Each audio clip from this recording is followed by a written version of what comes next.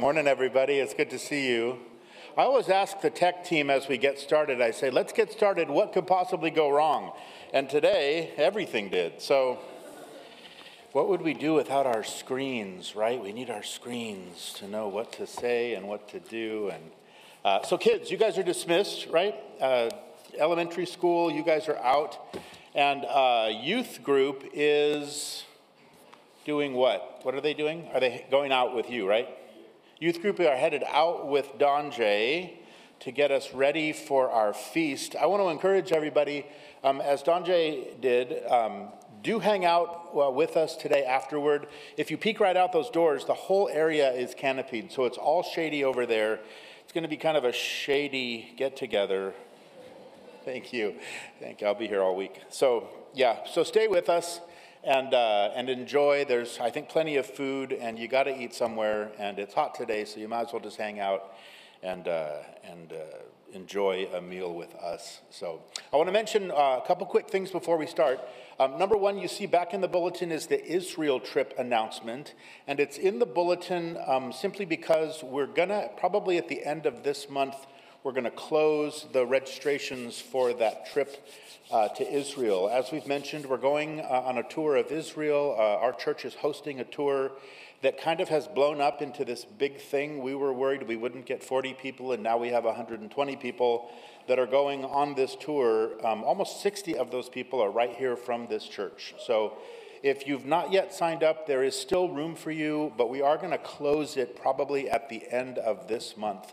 So if you're interested in going, I don't think I have any more of the paper brochures, but the brochure is on the church website, and you can check it out, and the link through to put your deposit in with the tour company is on there.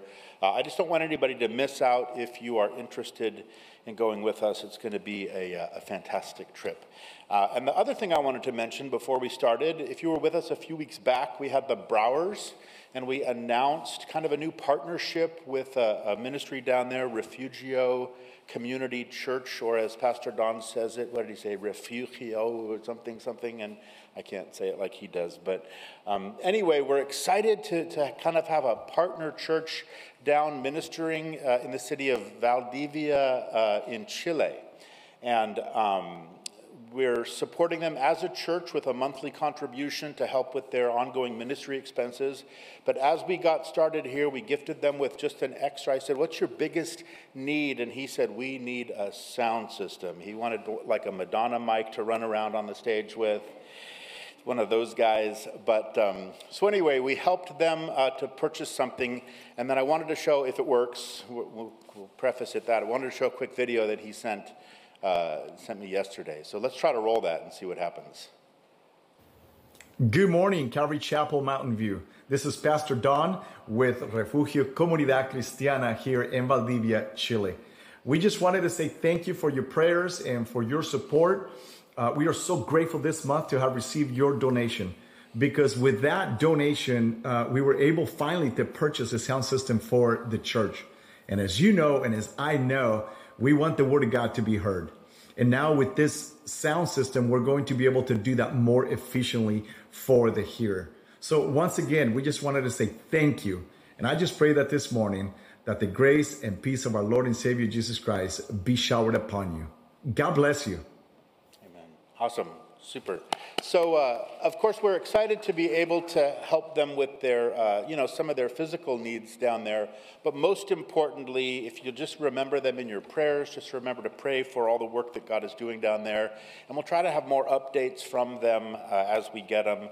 And we're even talking about potentially sending a little team down there, maybe even next summer, to get involved in some outreach and some ministry down there. So, with that said, we have a great text today, and we're running all out of time to get to it. So let's pray, and we're going to jump in this morning, but let's ask the Lord to really bless our time in the Word today. So, Father, we thank you for today, Lord, and we thank you for our church family, Lord. We thank you for all that you're doing in us and doing through us, Lord, and pray that you continue that work even now, Lord, as we continue our time of worship, Lord, by studying your word. And Father, we pray that this would be as worship unto you, Lord, and we pray that this would be a time where you would minister to us, Lord. We pray for the ministry of your Spirit, Lord, that he would teach us, guide us into all truth, Lord, and we pray that you'd give us ears to hear what he would say to each one of us this morning. And we ask it, Lord, in Jesus' name.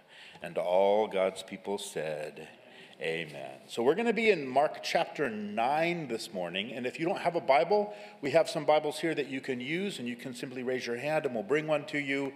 You're welcome to call up a Bible on your phone if you'd like. I'm going to teach out of the New King James translation, but any translation is a good one. But we actually have made it into the next chapter in Mark's account of the life and the ministry of Jesus. And we're going to look at this first part of chapter 9. And it's the account of yet another sort of a significant miracle of Jesus. And there are so many events in this biblical record as we've been looking at Jesus' life. So many of these events that have been miraculous. So many that just Mark has recorded for us so far. We've got these miracles of multiplication of the bread and the fish. And of course, John talks about the multiplication of the wine, right? We've seen miracles of healing and of demons being cast out and people being raised from the dead, cleansed of leprosy. And each and every time we just rejoice, as people's lives are touched and they experience this healing. And even as we've seen the Lord Jesus work very often in these unorthodox, very unexpected ways, so that we have come to kind of expect the unexpected from him.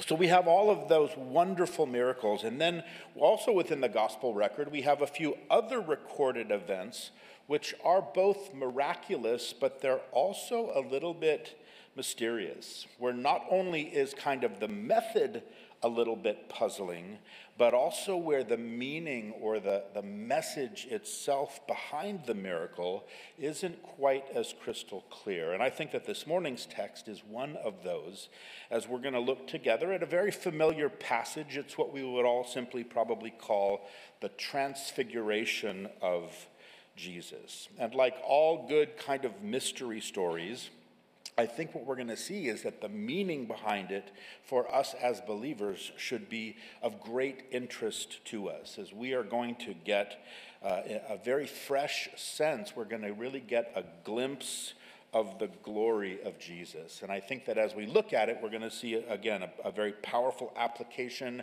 and a very encouraging exhortation for every one of us. Now, you remember, as we've been looking at these very recent texts, each and every text, right, is just another mind blower for the disciples, as Jesus now is really starting to just pour into them and starting to prepare them for his departure, which of course is coming just 5 to 6 months from this point. And here he is, when we last left off, he's with the boys on this field trip up to Caesarea Philippi. This was this area that was the epicenter of paganism, you remember. And he'd brought them to this place to reveal himself to them in such a powerful way as the one who would finally triumph over all of these different false religious systems that were being practiced there. And it was in this spot we remember Peter's inspired confession of Jesus as the Christ, right? The long-awaited Messiah of Israel. And then that mind-blowing revelation that Jesus gave to the disciples of this coming crucifixion for him. And then the very surprising instruction the very next week, right? That those who follow after him, that they would experience the very same thing, right? Death to self, right? All that suffering which would eventually lead to that eternal glory as the Son of God finally comes in his kingdom. And so it's right at the end of all of that, in what is actually the very same scene where we left off in Mark 8, Jesus makes this very puzzling promise as we pick up now in chapter 9. Now remember, the chapter divisions in the Bible are not inspired, right? Those were added by men as the years went on, simply to help us study. So the truth is that this promise that we pick up with in verse 1 of chapter 9 would probably have been better if it was included at the end of chapter 8. in Mark's account, in the same way that Matthew does in his record. But what we read here in verse 1 of chapter 9, it says that he said to them, "Assuredly I say to you that there are some standing here who will not taste death until they see the kingdom of God present with power." Now, if we thought that the disciples were anxious before, right, if we thought that they were filled with this kind of misplaced, kind of messianic fervor, this expectation of what Jesus was about to do in short order, right, as the conquering Messiah, that he was bringing in and that he would be setting up this kingdom, when they heard this, they must have thought, this is it. He's going to do it. Right? I'm not sure what all that stuff was about the cross and about dying, but this sounds to me like it's time for us to see the kingdom. And it was, but it wasn't. And it's almost, when we read this, it's sort of like this is kind of some sort of a mixed messianic message, so much so that this statement has puzzled students of the Bible since Jesus made it. And some have suggested that he was talking about his coming resurrection, right, and his ascension, or that he was talking about the coming of the Holy Spirit in Acts chapter 2, and then the subsequent spread of Christianity by the church. Others have suggested he was talking about the coming destruction of Jerusalem by Rome in AD 70. I'm not sure how that fits, or even that they were talking about the second coming of Jesus, right? His bodily return to the earth. Now, there's only one problem, and that is that none of those possible explanations really make much sense. And I think that the bigger problem is that the answer to the question of exactly what Jesus meant, it's actually answered for us right here in the next few verses. And I say that it's a problem because I think it points out the problem that oftentimes if people would simply keep reading in their Bibles, so often all of their questions would eventually be answered. Because what we see next, as Mark moves on in his narrative, that what Jesus was talking about was a very specific event which was actually just around the corner. Because look at the first half of verse 2. It says that now after 6 days, Jesus took Peter, James, and John and led them up on a high mountain apart by themselves. So after 6 days, right? So it's now been less than a week since all of that foundational confession, right? All of that deeper revelation. And we have to think that during those days, here the disciples have probably debated and they have probably discussed practically what it was that Jesus meant with all that talk about his death and his resurrection. No doubt they each had time to kind of decide individually whether or not this whole thing was really for them personally. Right? And we see that they're all still here with them. I think also probably they had to ponder all of this prophetically. Right? Here they're wondering, look, what's going to happen scripturally? What about all those promises that the Old Testament makes about the kingdom? And if Jesus is talking now about some new thing called the church, and he's going to establish that and work through that, and what in the world's going to happen to all of those promises about the kingdom? And so on the 6th day, in the midst of all of this pondering and debate and discussion and decision, now all of a sudden we see it says Jesus calls Peter, James, and John, calls those guys away from the rest of the 12, and asks them to go with him on this trip up a mountain. Now remember where they were. They'd just been down there at Banyas, right at the base of Mount Hermon. So now guess where they're going to go? They're going to head straight up Mount Hermon, right? It says a high mountain. Mount Hermon is the highest mountain in all of Israel. So they're going to head right up the mountain, and they're going to be alone there with Jesus. Now again, some had suggested that he only took these three simply because what he was about to reveal to them, he didn't want to make public just yet. Some also would suggest that these three had kind of special roles as leaders amongst leaders. And then there are those who suggest that he probably took Peter, James, and John because he knew that these were the three that probably needed some closer supervision than the rest of them, right? These were the three that were likely to get themselves in trouble if left alone too long. And I think probably a little bit of all of these things was true.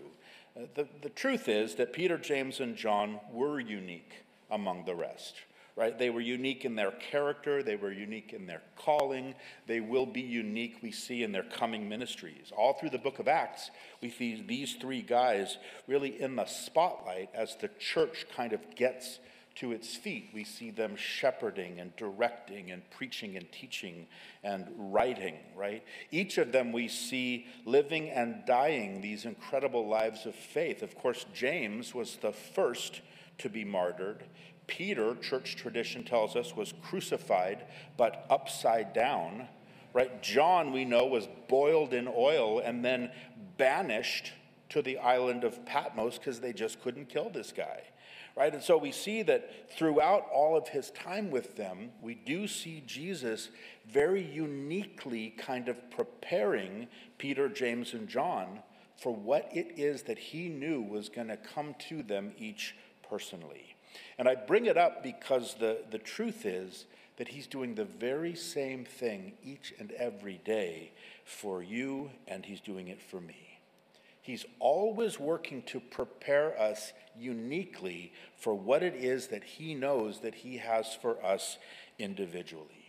Right? He'll prepare us specifically through church services or Bible studies or small groups or books that we're reading, right? Conversations, words of encouragement, trials. He'll prepare us through those daily times of devotion and prayer. And all of it he does uniquely and personally because he knows the things that lie ahead for us individually. Whether it's some full-blown ministry that he's calling us to or just an individual opportunity that he's going to present to us in order to minister in his name. I don't know about you, but it's always amazing to me how I can read something or be studying something or just hear something only to find out that later that day or the next day or maybe a week later to discover that I'm in some sort of a situation where, lo and behold, I need exactly that information, right? I need that exact same encouragement that I had received from the Lord. And what an exhortation for us, how important it is to just stay sensitive to his voice, really stay open to the Spirit. And when we do, I think that we will just see the Lord's faithfulness as he constantly and consistently is preparing us for the future ministry he has prepared for us, right? He'll do so just in the same way that he's doing here with these three guys.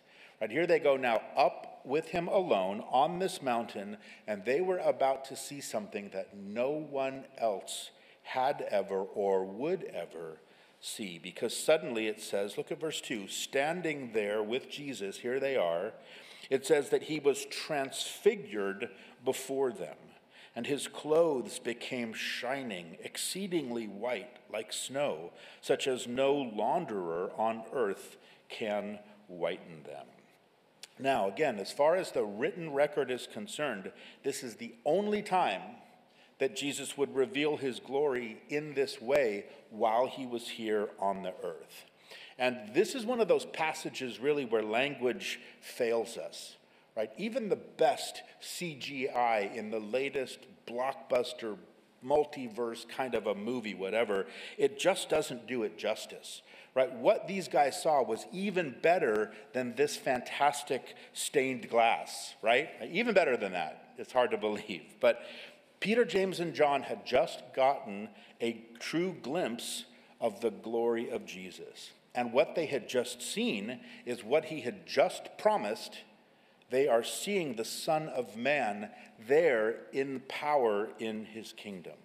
And we see that words just simply escape them. Here, Mark is searching, he talks about the whitest, brightest thing he can think of, right? Exceedingly white like snow, and then starts talking about laundry and stuff.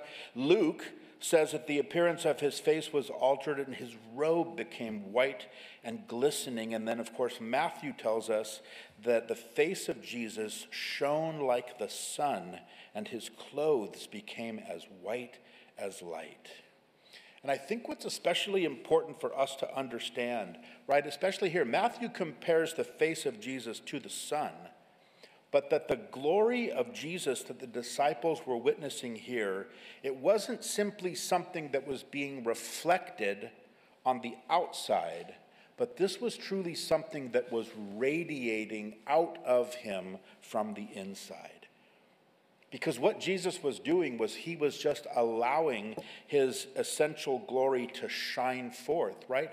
John 8, he says, I am the light of the world. And now he's allowing that light to emanate from within him, right? In Hebrews chapter 1, comparing Jesus to the Father, it says that he is the brightness of his glory and the express image of his person. That's who Jesus is. And again, it's important for us to understand that the miracle of the transfiguration essentially wasn't a new miracle actually, but you think about it, it's really just the temporary pausing of an ongoing miracle, really, right? The real miracle was that most of the time that Jesus could keep from displaying this glory that was inherent in him. Right, that he could shroud that glory as he humbled himself in a human body. Now, some of you were here years ago when I first came to CCMV, and I remember that one of the first texts that we kind of looked at together on a special occasion, one of my favorite passages, John chapter 2, it's that miracle of the turning of the water into wine at the wedding. And when I did it, I taught it, as any good Bible teacher would. I said that this was the first miracle that Jesus performed in his earthly ministry. And it was right after service that Dr. Vernon, right, one of our seasoned super saints, he stopped me and he said, well, Pastor Bill, that really wasn't the first miracle that Jesus did.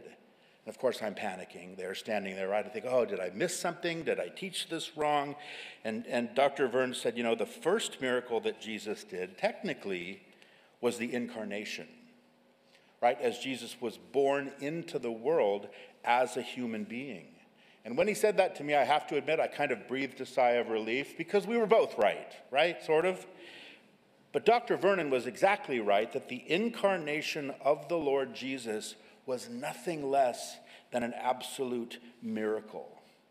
And not simply because he stepped into human history, but as Paul would later write, that Jesus being in the form of God, right, didn't consider it robbery to be equal with God, but made himself of no reputation, taking the form of a bondservant and coming in the likeness of men.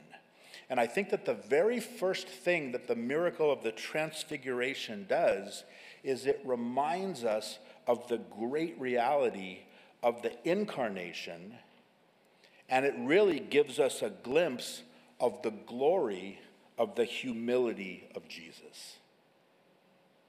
Right, Charles Spurgeon, right, the Prince of Preachers, he said this about this. He said that for Christ to be glorious was almost a less matter than for him to restrain or hide his glory.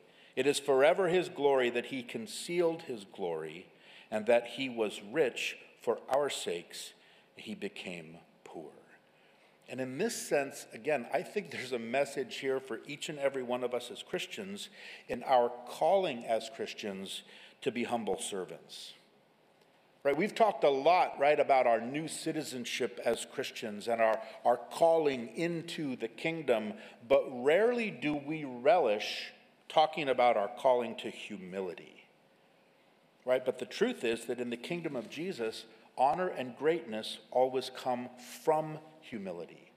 Right? Peter says, be submissive to one another, be clothed with humility. He says, because God resists the proud, but he gives grace to the humble. Right? We have to first go down so that God can lift us up. And it's a hard truth to consider, right? But all of the great servants of God have been humble servants of God. And it's hard for us to consider because by nature, it's not our place. It's not our normal desire to want to take that place of a servant and humble ourselves. By nature, what do we all want? We want to be celebrities instead of being servants. And some of you are old enough to remember Walter Cronkite, right? The anchorman for the CBS evening news in the 60s and 70s. And at that time, certainly, he was probably one of the most recognizable people in our country, arguably perhaps even in the world. And the truth about Walter Cronkite is he loved to travel on his boat. And there's a funny story that's told about one day he and his wife were traveling down the Mystic River in Connecticut, which is apparently, it's this body of water that kind of has these tricky turns through some shallow water. And as they were navigating those turns one day, there was a boatload of young people that came by, and they started shouting out and waving their arms. And so, of course, Cronkite saw them and he waved back, and his wife turned to him and he said, "Honey, don't you know why they were shouting?" And he said, "Well, of course. Everyone recognizes me. They were saying, 'Hello, Walter, hello, Walter.'" She says, "No, they were shouting, 'Low water, low water.'" Right? Now, I don't think that there's any network news anchors in here, although maybe there are. But the point is that in the very same way, a high view of ourselves can very often run us right into low water. Guys, see what I did there? Low water with the... I thought you did. But think about it, especially with social media now, right? We spend so much time and energy establishing and perfecting and cultivating it and really curating this social persona, right? This social standing, and we're calculatingly kind of climbing, right? The rungs focused on us, right? Focused on what our brand is, right? Our personal brand. But true humility means that we should really accept and adopt a much more modest, even a low view of our own importance. And really, it's only when we do this that we find that we are set free from kind of that tyranny of being so self-obsessed, the way that our culture just drives. And what's interesting is that even the secular world is starting to catch on to this. And the secular world is starting to recognize the real value of humility as a real virtue. And there was a fairly recent article in Psychology Today that's actually pretty insightful, especially for us reading it sort of from a biblical perspective. Here, it's kind of a long quote, but I think it's worth it. The article it says, "Recent studies show that humility is connected with many forms of pro-social behavior. While some misunderstand humility as low self-esteem or self-denigration, a proper conception of this virtue has both self-regarding and other-regarding components. The humble person keeps their accomplishments, gifts, and talents in a proper perspective. They have self-knowledge and are aware of their limitations as an individual and as a human being. But humble individuals are also oriented towards others. They value the welfare of other people and have the ability to forget themselves as well when appropriate." And then it goes on later to say, "Interestingly, the empirical research on humility shows that this trait has great value. Humility has been linked with better academic performance, job performance, excellence in leadership. Humble people have better social relationships, avoid deception in their social interactions. They tend to be forgiving, grateful, and cooperative, more generous with both their time and their money." And here's their conclusion. It says, "Given its appropriateness for us as limited and fallible human beings, and its value for both individual flourishing and social welfare, humility is a trait worth cultivating." Well, I don't know about you, but I think it is always so refreshing, right? When even the secular experts, through their scientific observation, they just come to the very same conclusions that we knew all along from the pages of Scripture, right? Just like Jesus promised, humility leads to greatness. Right? Because what it allows is it allows for our focus naturally to shift from inward to outward, right? We can focus on those around us. C.S. Lewis, who we talked about last week, he famously said that humility is not thinking less of yourself, it's thinking of yourself less. It's allowing the needs of others to come before your own needs. It's thinking of their good before your good, just like Jesus did. So that's the glory of his humility. And I just pray, again, every time we just never lose the awe of the incarnation. And each and every time we think about the incarnation, we'd be filled in a fresh, new way with just a sense of awe and reverence for just how truly humble Jesus was. And I think for the disciples here, I think that they had to be experiencing the exact same thing, right? Think about it.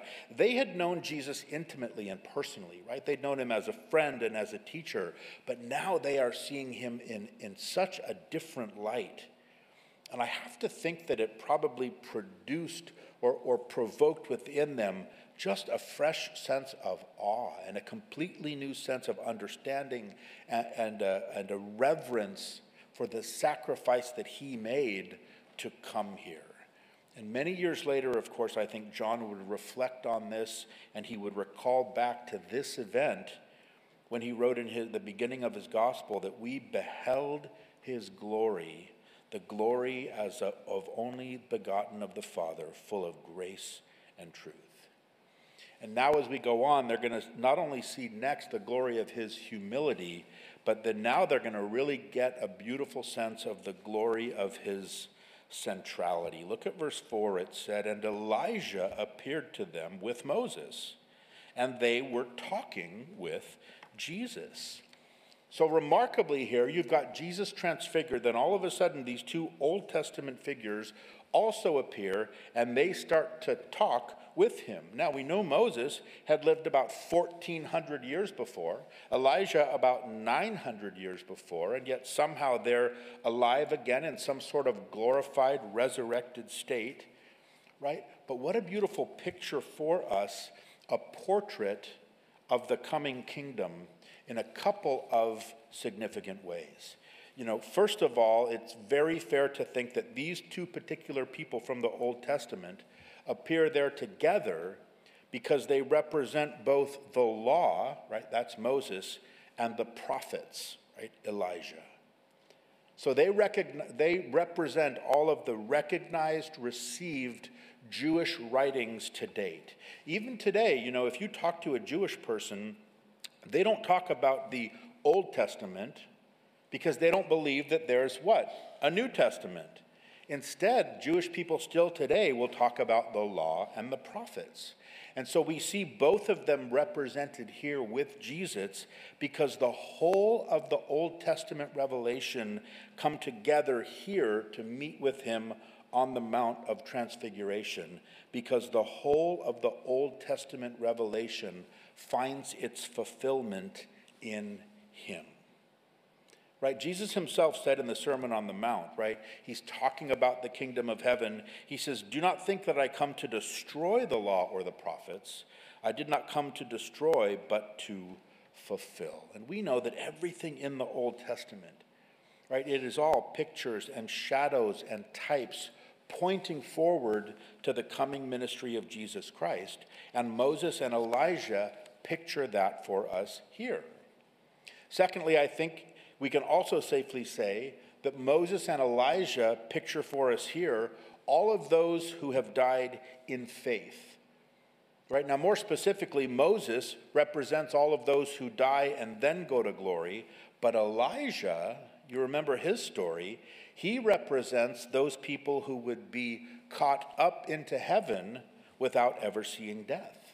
Remember 2 Kings 2, Elijah was taken up into heaven in a flaming chariot as Elisha looked on in just the same way, without the flaming chariot, right? But just the same way we anticipate that coming event called the rapture, right? Described in 1 Thessalonians, where it says that the Lord himself will descend from heaven with a shout, with the voice of an archangel, the trumpet of God, and the dead in Christ will rise first. Then we who are alive and remain shall be caught up together with them in the clouds to meet the Lord in the air. So in a lot of ways, Elisha is a beautiful Old Testament picture of this New Testament prophecy.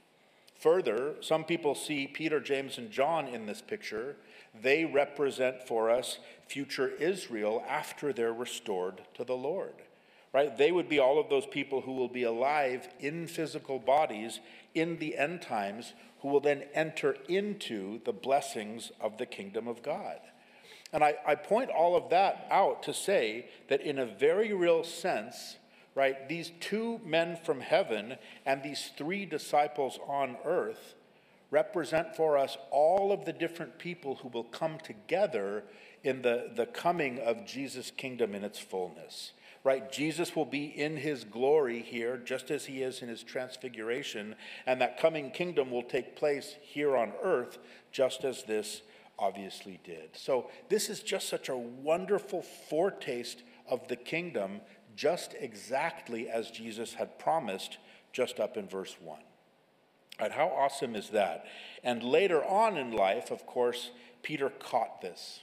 Right? He understood what had happened and he never forgot it. And that's why he wrote in 2 Peter, he says, we did not follow cunningly devised fables when we made known to you the power and the coming of our Lord Jesus Christ, but we were eyewitnesses of his majesty.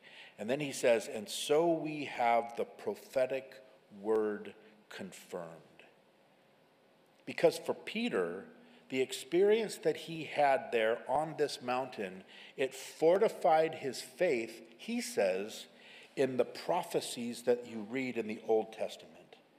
Right? He is seeing those prophecies personified. And again, I think that's exactly what happens to us as we read and as we study God's word, and the scriptures start to come alive to us as the Spirit just illuminates truth for us. And then we have these experiences with the Lord only to confirm those exact things in us. One more quick thing I think is important before we go on. Does it seem at all strange? Mark very specifically notes that here's Jesus and here's Moses and Elijah, and the three of them are hanging out in this glorified state, and he says they're having a chat, right? They're having a conversation. They're talking together. Now, wouldn't we just love to know what these guys are talking about? Well, I have good news for you because we do know, right? Luke tells us exactly what they were talking about. It says that two men talked with him, who were Moses and Elijah, who appeared in glory and spoke of his decease, which he was about to accomplish at Jerusalem. So what were they talking about? They were talking about the cross. More specifically, they were talking about the resurrection that was to follow. The word decease there literally is the word exodus. They were talking about the exodus of Jesus, where he would escape the power of sin and death, where he would lead the captives free out of their bondage, just as Moses had done so many years before in type in the exodus out of Egypt. And again, what I love here is that of all the things these guys could have possibly talked about, their minds and their hearts were focused on one thing, and that was Jesus' wondrous death and his glorious coming resurrection, because both the law and the prophets both bear witness to the death and resurrection of the Lord Jesus, right? What else is there that could be better to talk about than that? So this is a wonderfully glorious scene. It is probably what we would call picture perfect. Right? It would have left any one of us speechless, and yet we see next that unfortunately, rather than stay speechless, what does it say in verse 5? It says, "Then Peter answered and said to Jesus, 'Rabbi, it is good for us to be here, and let us make 3 tabernacles, one for you, one for Moses, and one for Elijah.'" And again, I think, for Peter, this is good, Lord. This is exactly what I've been talking about. Just like I told you, forget all of that business about suffering. Forget all that stuff about being rejected and being crucified. Let's just build some tabernacles up here with the three of you guys, and let's get this kingdom thing really going. I mean, that seems to be the essence of what Peter's trying to say. And of course, people have wondered for about 2,000 years, why in the world would Peter say what he said? And what did he mean by what he said? And once again, if we simply read the very next verse, Mark tells us exactly why Peter said what he said. Look at verse 6. He said it because he did not know what to say, for they were greatly afraid. Remember, we've said in so many ways, Mark's gospel is Peter's gospel, right? Mark was a disciple of Peter. All of the accounts of eyewitness testimony in Mark's gospel would have come from Peter. So here we have, probably in Peter's own words, why he said what he said, and it is most simply because he didn't have any idea what he should have said, but he felt like he just had to say something. The truth is, though, he should not have said anything, because look what happens next in verse 7. It says, "And a cloud came and overshadowed them, and a voice came out of the cloud, saying, 'This is my beloved Son, hear him.'" So what's that old saying? If you can't improve upon silence, don't, right? And not only did Peter not improve upon the silence, but think about it, Peter probably actually just interrupted a heavenly conversation that Jesus was having with Moses and Elijah, right? About the wonders of the cross, right? Can you even imagine? Poor Peter. Think about it. Back in chapter 8, he had just been rebuked by Jesus. Now it's less than a week later, and he just got rebuked by the Father. Now, I know that none of us ever say things that we shouldn't, or say things before we've thought them all the way through.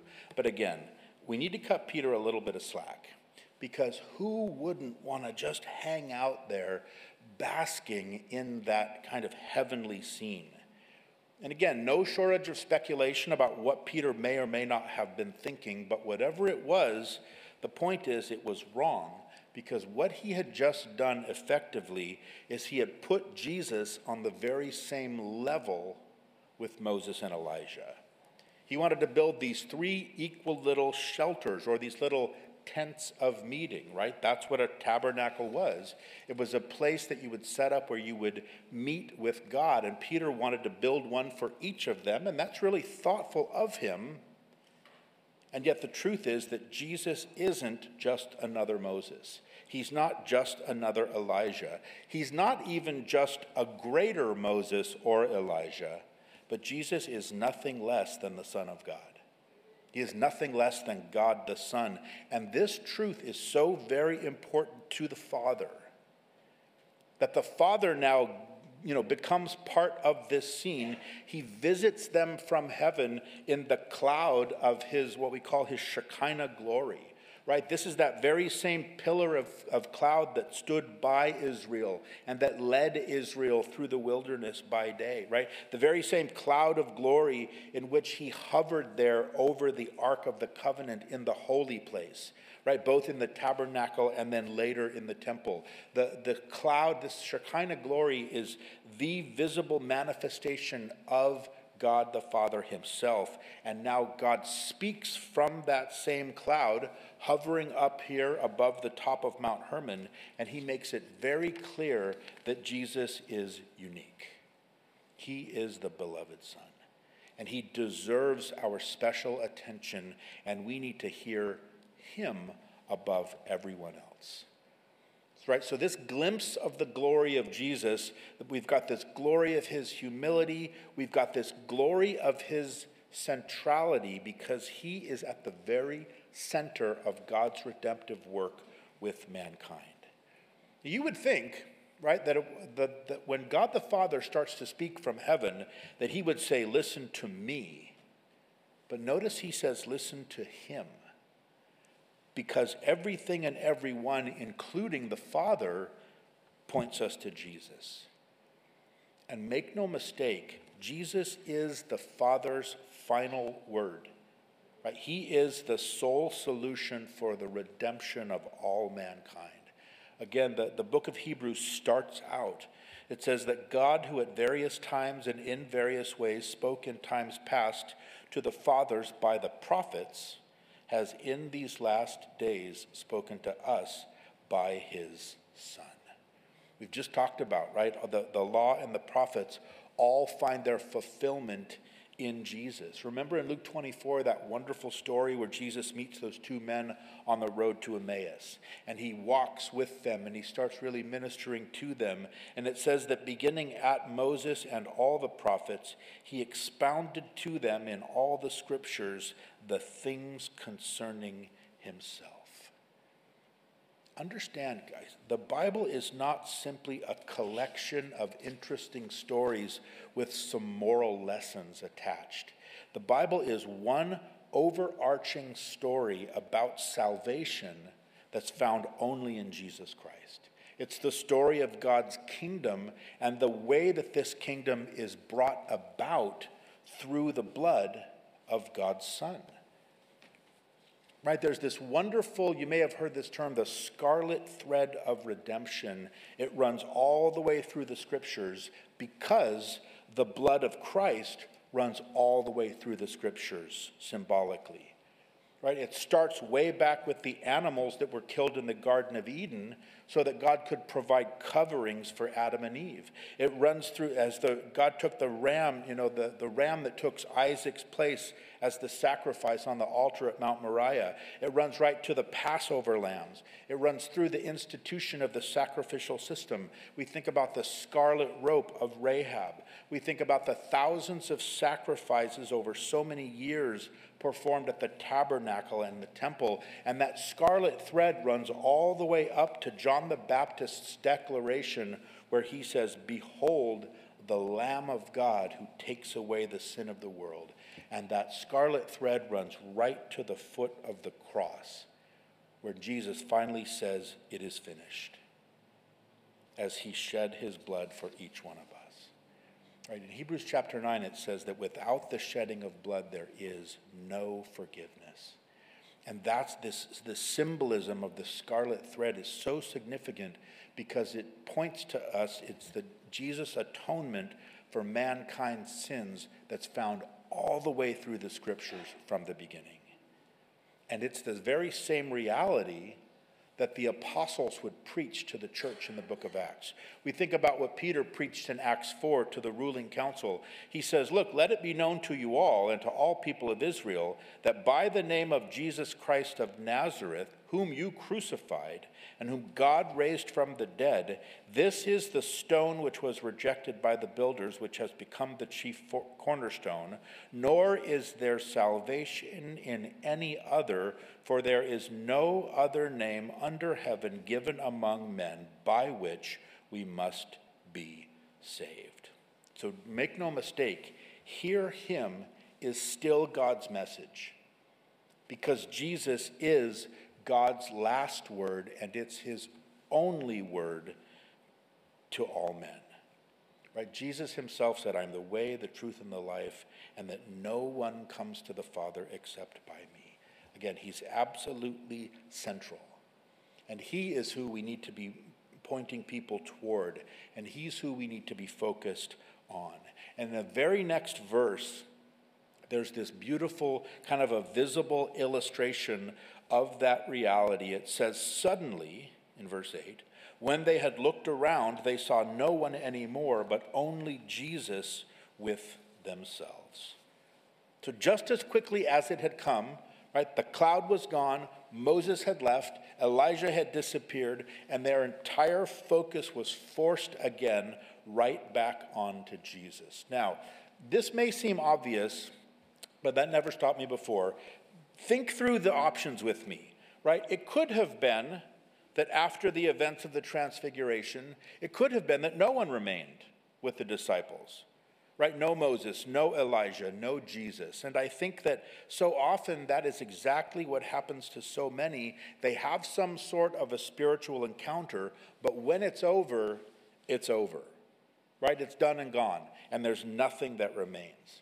Right now, it may have been that after the events of the Transfiguration that only Moses remained, right? And Moses was a great man, but again, compared to Jesus, Moses was like the moon is to the sun. And it would be very sad to exchange the grace and truth that came by Jesus for the law that came by Moses. And yet, isn't that what so many are doing today, right? As they just try to live lives in bondage to the law, right? And trying to live by that. Now, it could have been after the events of the Transfiguration that only Elijah remained for the disciples. Again, Elijah was a great man. He had great power of his word. He had this wonder of these miracles that he did. He had this boldness, right, in these national reforms that he was responsible for. And so many today, I think, are in an increasing way, they're chasing after the miraculous manifestations and the miracles of Elijah because they're looking to right the wrongs that are all around them. And yet again, even all of this, it doesn't compare to the person and the work of Jesus only. And again, it was Spurgeon who said so much better than I could. He said that though the apostles saw Jesus only, they saw quite sufficient. For Jesus is enough for time and eternity, enough to live by and enough to die by. Oh, look to him, and though it be Jesus only, though Moses should condemn you, and Elijah should alarm you, yet Jesus only shall be enough to comfort and enough to save you. All right, they saw Jesus only, and that's so key for us, church, right? May we not try to look for Moses, right? Trying to justify ourselves by keeping the law and putting ourselves in this legalistic relationship with the Lord we were never meant to have. Right? May we not try to follow the prophets, right, where we're just out there kind of searching for the latest Elijah and some supernatural manifestation just to hype us up and kind of get us through. And instead, I think that there is such great encouragement for here just in how we each walk every day in our Christian lives. Because the Lord Jesus is still all that we need, not just for our initial salvation as we enter into the kingdom, but now as citizens of that kingdom as we navigate life still here in this fallen world. And I think that the Apostle Paul, as he writes to the Colossians, remember when we went through it, he kind of takes this to its logical conclusion where he says that in Jesus are hidden all the treasures of wisdom and knowledge. So again, when we are looking for answers, what should we do? We just need to hear him, right? We simply need to hear Jesus. And despite what the world would have us to believe, the Bible says that all wisdom and all knowledge is there in Jesus, right? Again, if you study it out, that word in the Greek, all, what does it mean? It means all, everything. Right? So anyone that desires wisdom to navigate this life successfully, we have to come to the realization that there is nothing more, there's nothing less, there's nothing else than Jesus. That's the glory not only of his humility or his centrality, but I think that's the glory of his sufficiency. Right? All of these treasures are already there in him, and we don't need to keep looking outside of him. I think I've told this story before, but it's a story of William Randolph Hearst, right, of this great, the publishing Hearsts and Hearst Castle and all of that. And he was looking through a book of famous artwork one day, and there was one that caught his eye. And so he called one of his assistants, and he says, I want this painting for my collection. But they made some inquiries, and they reported back, and they said, we can't find it. And he said, look, if you value your jobs, you will find who has that painting, and you will get it for me. And it took 3.5 months. And his aides finally came back to him and he said, did you find the treasure? And they said, yes, we did. After much painstaking searching, we found it. And he said, did you purchase it? They said, no. And he said, well, why not? They said, because you already own it. We found it in your warehouse. Right? And so too, we have already found all the wisdom and all the knowledge that we could possibly need to get through life successfully, right? When you've got Jesus, you've got it all. And so the Father says, hear him. And I think, for all of us, as we draw closer to him, don't we find that questions are answered and perplexities are made clear and doubts are dissolved? And so my prayer for us as a church, right, for each and every one of us as individual Christians, is that we would have eyes that are increasingly just focused on Jesus alone and what he can do and what he has done for mankind. So look, as we finish up this last section, verses 9 through 13, I think we get this kind of a glimpse of the glory of the ministry of Jesus. Look what it says. It says, as they came down from the mountain, he commanded them that they should tell no one the things that they had seen till the Son of Man had risen from the dead. And so they kept this word to themselves, questioning what the rising from the dead meant. Here's Jesus again talking about this rising from the dead. Well, his hour had not yet come, right? So on just a purely practical, just a very pragmatic level, right? People had already tried to make Jesus king by force, remember, after the miracle of the loaves. And if they got a hint of this heavenly display, right, if that became commonly known, they would have tried even harder to make him king. So also on a theological level, though, here's the important part, is that it was the resurrection of Jesus, that was what was to be the final confirmation of his ministry. That would be the final revelation of his glory. He said that was the one sign that would be given. Remember the sign of the prophet Jonah. So it's the resurrection, not the transfiguration, but it's the resurrection that's really the culmination of the whole gospel. The transfiguration revealed glory, but the resurrection declares victory. Right, ultimate final victory over sin and death. And Jesus' sights were set on nothing less than that. Right, the resurrection was to be the final confirmation. It was to be the ultimate demonstration. The transfiguration was temporary, but the resurrection would be eternal. But here's the thing. The resurrection could only come after the crucifixion. And this is where the disciples still couldn't put all the pieces together. Right, there's so much, of course, that they still didn't understand. And I have to think that in some ways this event had just opened up more questions.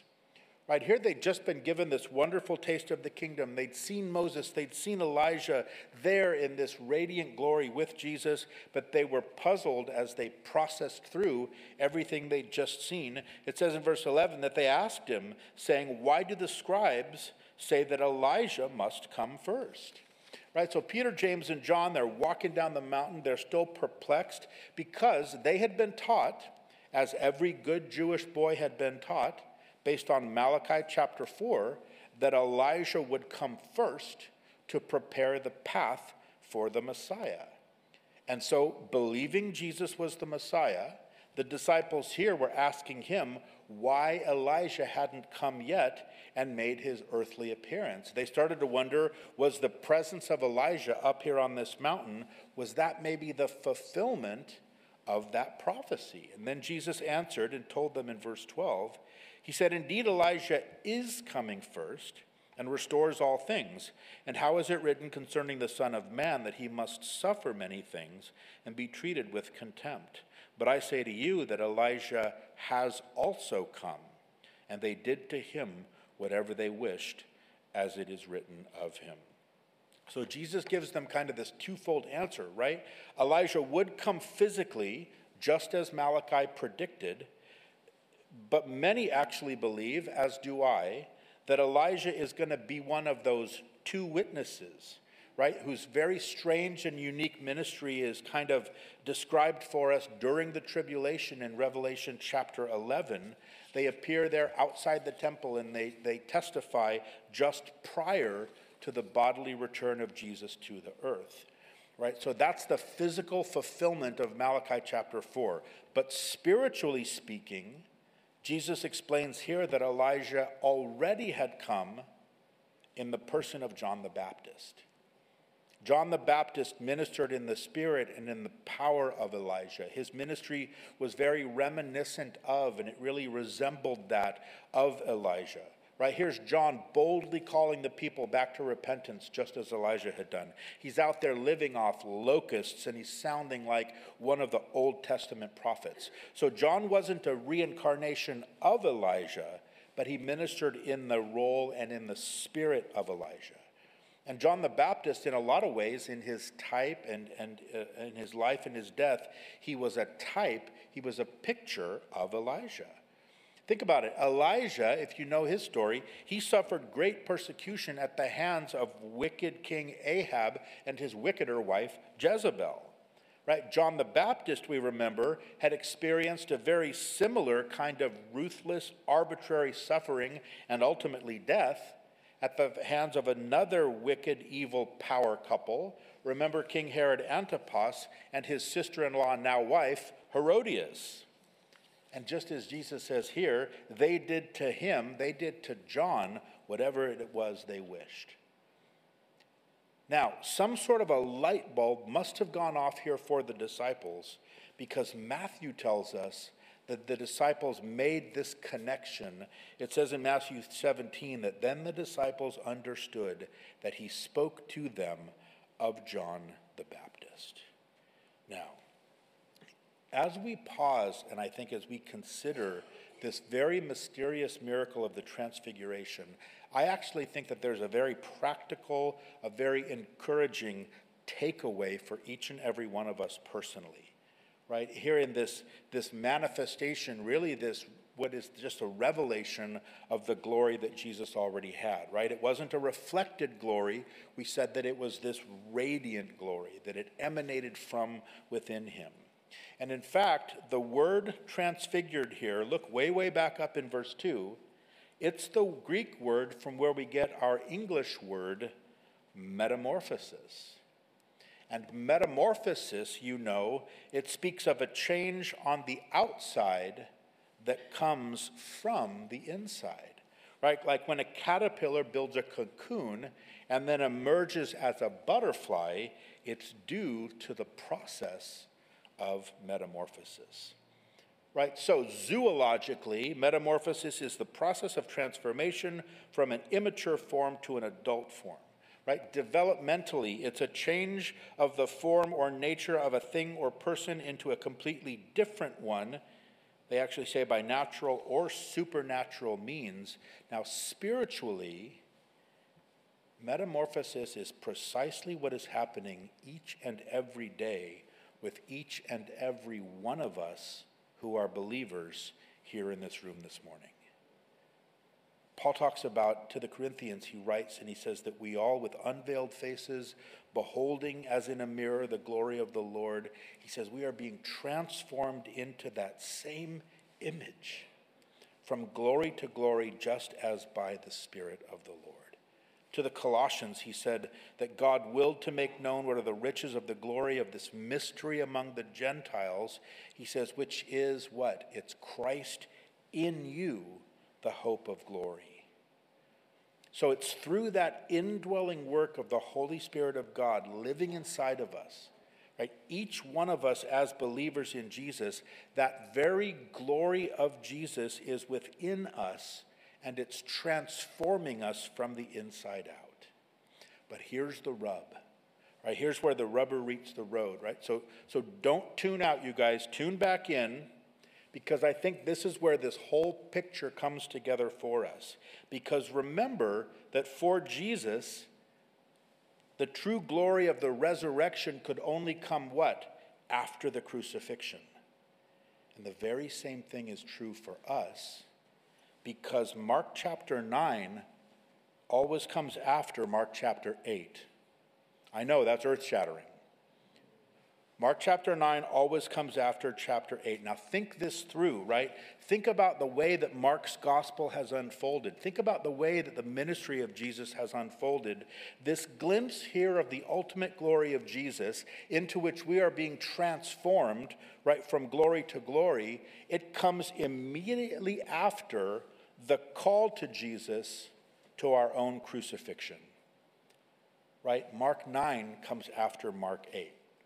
right? So just turn back or look up or swipe right or scroll up or do whatever you have to, but look quickly back at Mark 8, those last few verses, right, comes just before he was transfigured. Remember this from last week? He'd called the disciples to himself, and he said to them, whoever desires to come after me, right, whoever wants to go with me to this place of glory where I'm going, says, let him deny himself, take up his cross, and follow me. For whoever desires to save his life will lose it, but whoever loses his life for my sake and the gospel's will save it. You guys remember that from last week? You thought we were done with that? As if. But you guys remember from last week, right? The pathway to glory is the suffering of the cross, right? It's death to self. And we talked about the fact that in Jesus' time, to take up your cross meant one thing. It meant you were going to certain death. And your only hope was in the power of the resurrection, right? And so for us to take up the cross, it means to die to who we once were in the flesh. It means now we start to live according to the power of the Spirit of God so that the glory of Jesus is more evident through our lives, right? That's the glory of his cross as the cross does its work in our lives. Right, Paul said that those who are Christ's have crucified the flesh with its passions and desires. Because you see, Jesus can't fully live through us. Jesus can't actually be revealed in us until the flesh, that proud self within us, has to be broken and has to be crucified. You know, another classic book on our summer reading list, it's called The Calvary Road. And it highlights this process perhaps better than any book I've ever read. Here's a quick excerpt from it. Roy Hession writes this. He said, the Lord Jesus cannot live in us fully and reveal himself through us until the proud self within us is broken. And this simply means that the hard, unyielding self, which justifies itself, wants its own way, stands up for its rights, and seeks its own glory, at last bows its head to God's will, admits it's wrong, gives up its own way to Jesus, surrenders its rights and discards its own glory, that the Lord Jesus might have all and be all. In other words, it is dying to self and self attitudes. And think about it, guys. These are the things that make us not like Jesus. Right? These are the things that make us miserable. These are the things that create conflict in us and around us. It's always self who gets irritable and gets envious and resentful and critical and worried, right? It's always the self that is hard and unyielding in the way that we look towards others, right? Our attitudes towards them. It's always the self that makes us shy and self-conscious and overly reserved. It's always self who's always thinking of itself. And so now in the context here of this miracle of the transformation, these are the very same things that are going to prevent people from seeing the glory of Jesus that's already there inside of us. Paul says we have this treasure in earthen vessels, that the excellence of the power of God might be the excellence of the power may be of God and not of us. The problem is that these old earthen vessels, right, the self of our fleshly selves, those earthly vessels are keeping that glory from being able to shine forth and be seen. And we're going to close with this great story. It's a wonderful story from the Old Testament. You guys all know the story of Gideon from Judges chapter 7. Well, it is the Old Testament illustration of this foundational New Testament truth. And you Bible students all know the story, right? We've got the Midianites who were oppressing Israel, right? They were charging these taxes and plundering their cities, and they were mercilessly tormenting Israel until God called this reluctant guy Gideon to be the deliverer of his people. And when Gideon called the men of Israel to gather together and march with him into battle against the Midianites, 32,000 men of Israel responded. And yet Gideon said to the Lord, hey, Lord, there's 145,000 Midianites. There's only 32,000 of us. I don't like the odds. And God said, I don't like them either. There's way too many of you guys. And you know the story. God very patiently worked with Gideon, painfully reducing his forces from these 32,000 fearless fighters, I think, down to these 300 feeble men that couldn't even get all the way down to drink water. They had to scoop it up into their mouths. Right? And then, fully stripped of his own resources, now Gideon was finally at this place, and he was in this position where God could use him. And remember, then God gives him this strange kind of a 3-point plan. Each guy was supposed to get 3 things: a trumpet, a torch, and an earthen vessel, right? A big clay pot. And what he instructed the people to do is put their lit torches inside the clay pots, right, so their light couldn't be seen. And then he positioned this 300 men on the hills surrounding this huge valley where the 145,000 Midianites were sleeping. 300 guys up on the hill, 145 warriors sleeping down below. And at a very precise time and at this given signal, they blew the trumpets, they broke the pots, it revealed this blazing light of each of their torches, and they shouted, "The sword of the Lord and of Gideon." And of course, the Midianites, the soldiers, hear the sound. They look up, they see this ring of lights surrounding them. And what they assumed is that each one of the torches didn't represent just a single soldier, because that was unheard of, but that each torch probably represented an entire division of soldiers. 300 divisions of soldiers, and they cried out, "We're surrounded by thousands." And the Bible says that in their confusion, the Midianites actually began to kill one another, and God delivered them into the hands of the Israelites. And of course, we all see the point, right? There was victory in the dark night because the light caused the enemy to be confused and to be beaten back. And yet the point of the story for us is that the light could only be seen when those earthen vessels, right, those clay pots that were hiding their brightness, those vessels had to be completely broken. Right? And in our lives, that beautiful light of Jesus Christ in us, it can only be revealed to the world around us when we are the earthen vessels, we are the clay pots, and we need to be broken open. And we need to allow that light to really be able to radiate from us, and that process is always painful. Right? Because transfiguration always comes in our lives, it always comes in our ministries, but it always comes after, right? The transfiguration always comes after the call to crucifixion. Right? Mark 9 always comes after Mark 8. And that's the only way people are going to see this glimpse of the glory of Jesus in each of our lives. Now, as we finish up and prepare for communion, walking with Jesus, you guys, it doesn't just mean this whole life of death and of carrying crosses, right? It doesn't just mean Mark 8, but it also means this life of power and this life of glory of the kingdom, right? It means that life being revealed now through us. It means transfiguration of our lives, like in Mark 9. It's a wonderful exchange rate that God gives us, isn't it, in the Christian economy? Right? This undeniable truth, our suffering always leads to the revelation of his glory. And specifically this morning, what our suffering produces is it produces these glimpses of the glory of Jesus that people can see in our lives as his followers. And isn't that worth it? So as the team comes up and as we prepare to take communion this morning, again, these are simply things that we can reflect on.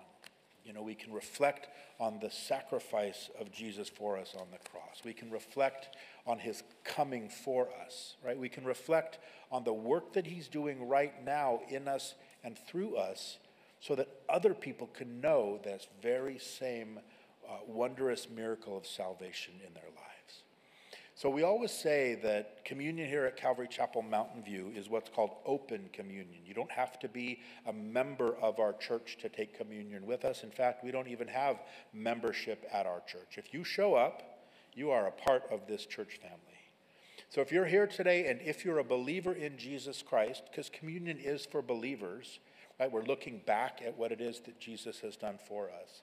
But if you're here today and you're a believer, we would invite you to take communion with us. If you're here today and you're not a believer, we would also invite you to take communion, but you need to become a believer first, and we can help you with that too.